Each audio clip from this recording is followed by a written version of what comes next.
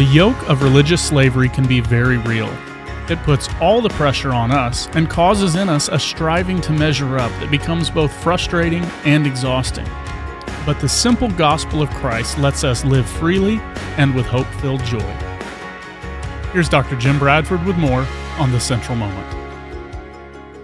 I welcome you to Central Moments today. We're walking through Galatians, and we're starting today in that all-important chapter 5. Now, every chapter is really important, but this is where the famous fruit of the Spirit are going to be found. Love, joy, peace, patience, kindness, goodness. And how's Paul going to get there? Well, here in verse 1 of chapter 5, he said, "It is for freedom that Christ has set us free." So that statement both positions us for eventually getting to things like the fruit of the Spirit as opposed to the works of the flesh, and all of these wonderful things that become so impacting and memorable in the book of Galatians. But he's also summarizing what he's been saying over and over again. He had preached the gospel to the people in Galatia, that province in central Turkey, and he had seen them come to Christ.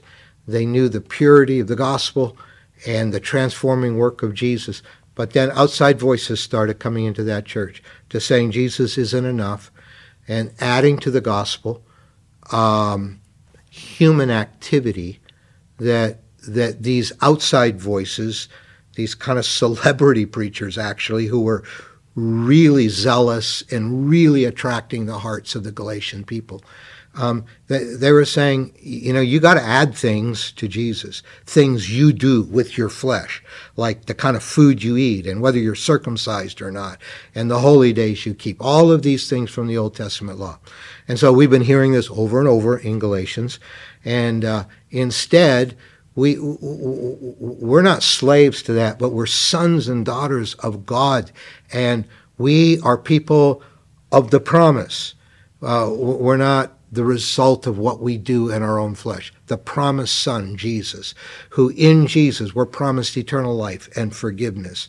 And the gospel, I'm always amazed at its simplicity, but its power and all the implications of this. We can actually belong to God through Christ. We can be forgiven. We don't have to prove things. We don't have to have the last word with our spouses. We don't have to be leaning on how much money we have to define us as human beings. Our identity doesn't have to be dependent on what people think of us. The gospel sets us free from all of this.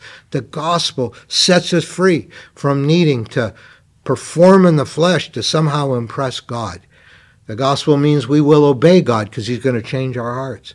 But it doesn't start with what we do. It doesn't start with self-righteousness. It starts with Christ righteousness, that we are clothed with the righteousness of Christ.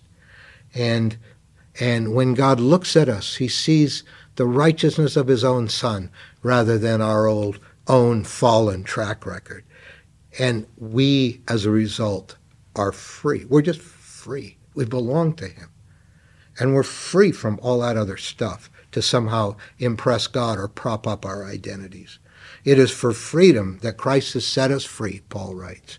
So stand firm then, and do not let yourself be burdened again by a yoke of slavery. How many of us start the Christian life in the power of the Spirit, but then we kind of complete it, in the exhaustion of fleshly efforts?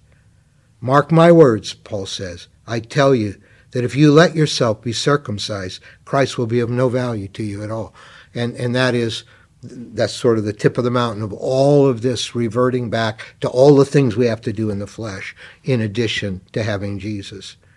He said, Christ is of no value to you at all. Again, I declare, every man who lets himself be circumcised is obligated to obey the whole law. You don't want to go. You now are in Christ. You don't want to go back that direction. You now are in Christ.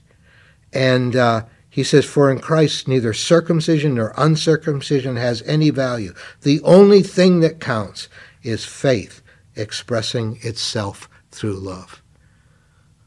That would be a wonderful way to describe you. I'd love that, to be able to describe me.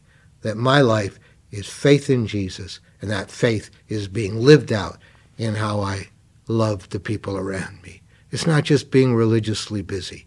It's being transformed, centered in Christ. He's been saying this over and over in Galatians, and he captures it so powerfully when he says it's for freedom that Christ has set us free. So let's let faith work itself out in love in our lives. Thank you for this.